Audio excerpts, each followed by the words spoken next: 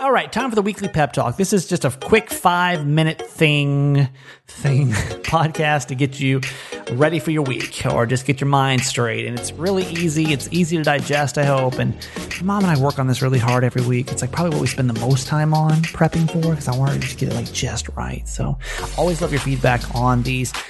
Big week coming up this week. Like I said, this secret project is starting to come together, and we'll be able to talk about it more really soon. We'll just get into it next week. Hopefully you'll join us for some more shows coming up really soon. And I love you. Thank you so much. And life is in the transitions. My mom here in just a couple seconds. I am reading a book, Life is in the Transitions, by Bruce Feiler. And basically, he has done what's called a life story project and gone around the country and talk to people about the transitional phases of their lives.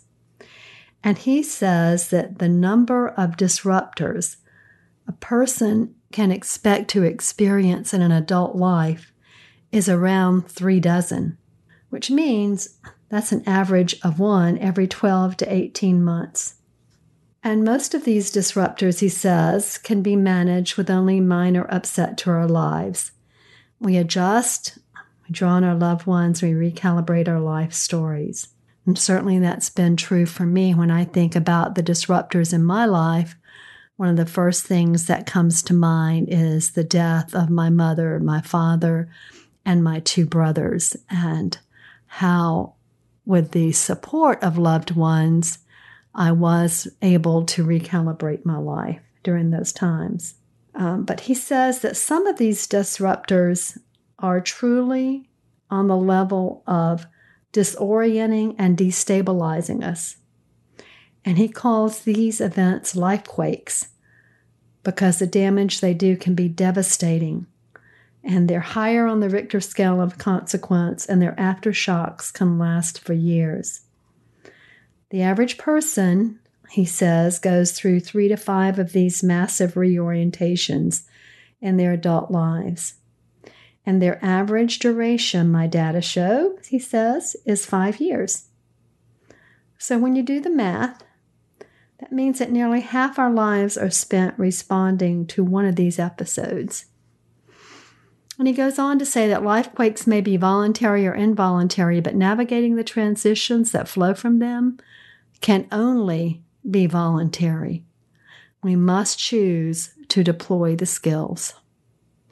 And this, of course, reminded me of my work at Rainbow Village, which is a transitional housing community for homeless families and their children, where I was blessed to build that program for 24 years of my life and witness the transition of families, of more than 1,000 families during my tenure, to lives of wholeness. And I love to tell the story of one particular family because she's so near and dear to my heart, and she's actually still employed at Rainbow Village, and she tells her story often much better than I'm sure I will be able to. But it's a powerful story about living your truth. So Sandra came to Rainbow Village and had been living in motels and shelters with her 2 boys, who at the time, I believe, were about 7 and 9 years old, for a long time.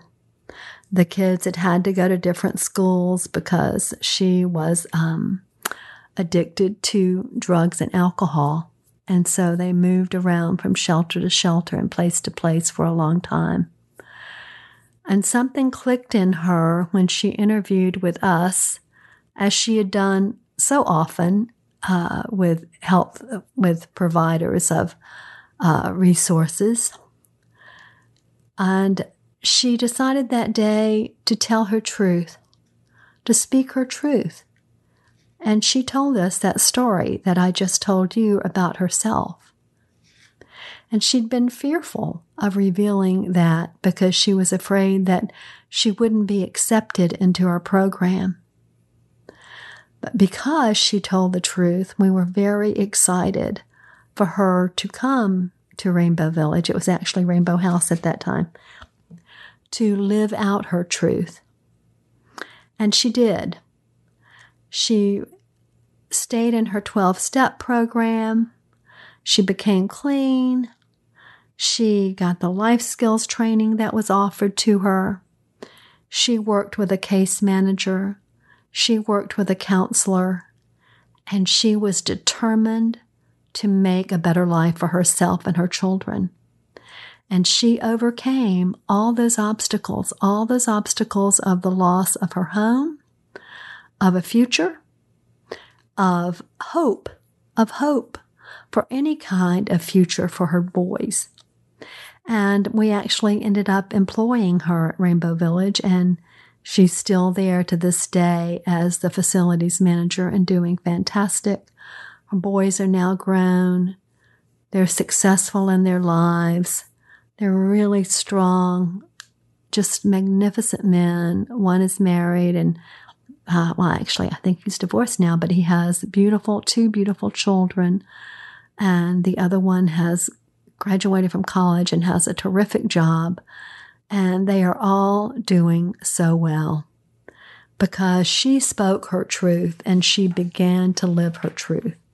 And there's a reason that program is called Transitional Housing. It's a transitional program because it helps people through their lives of transition.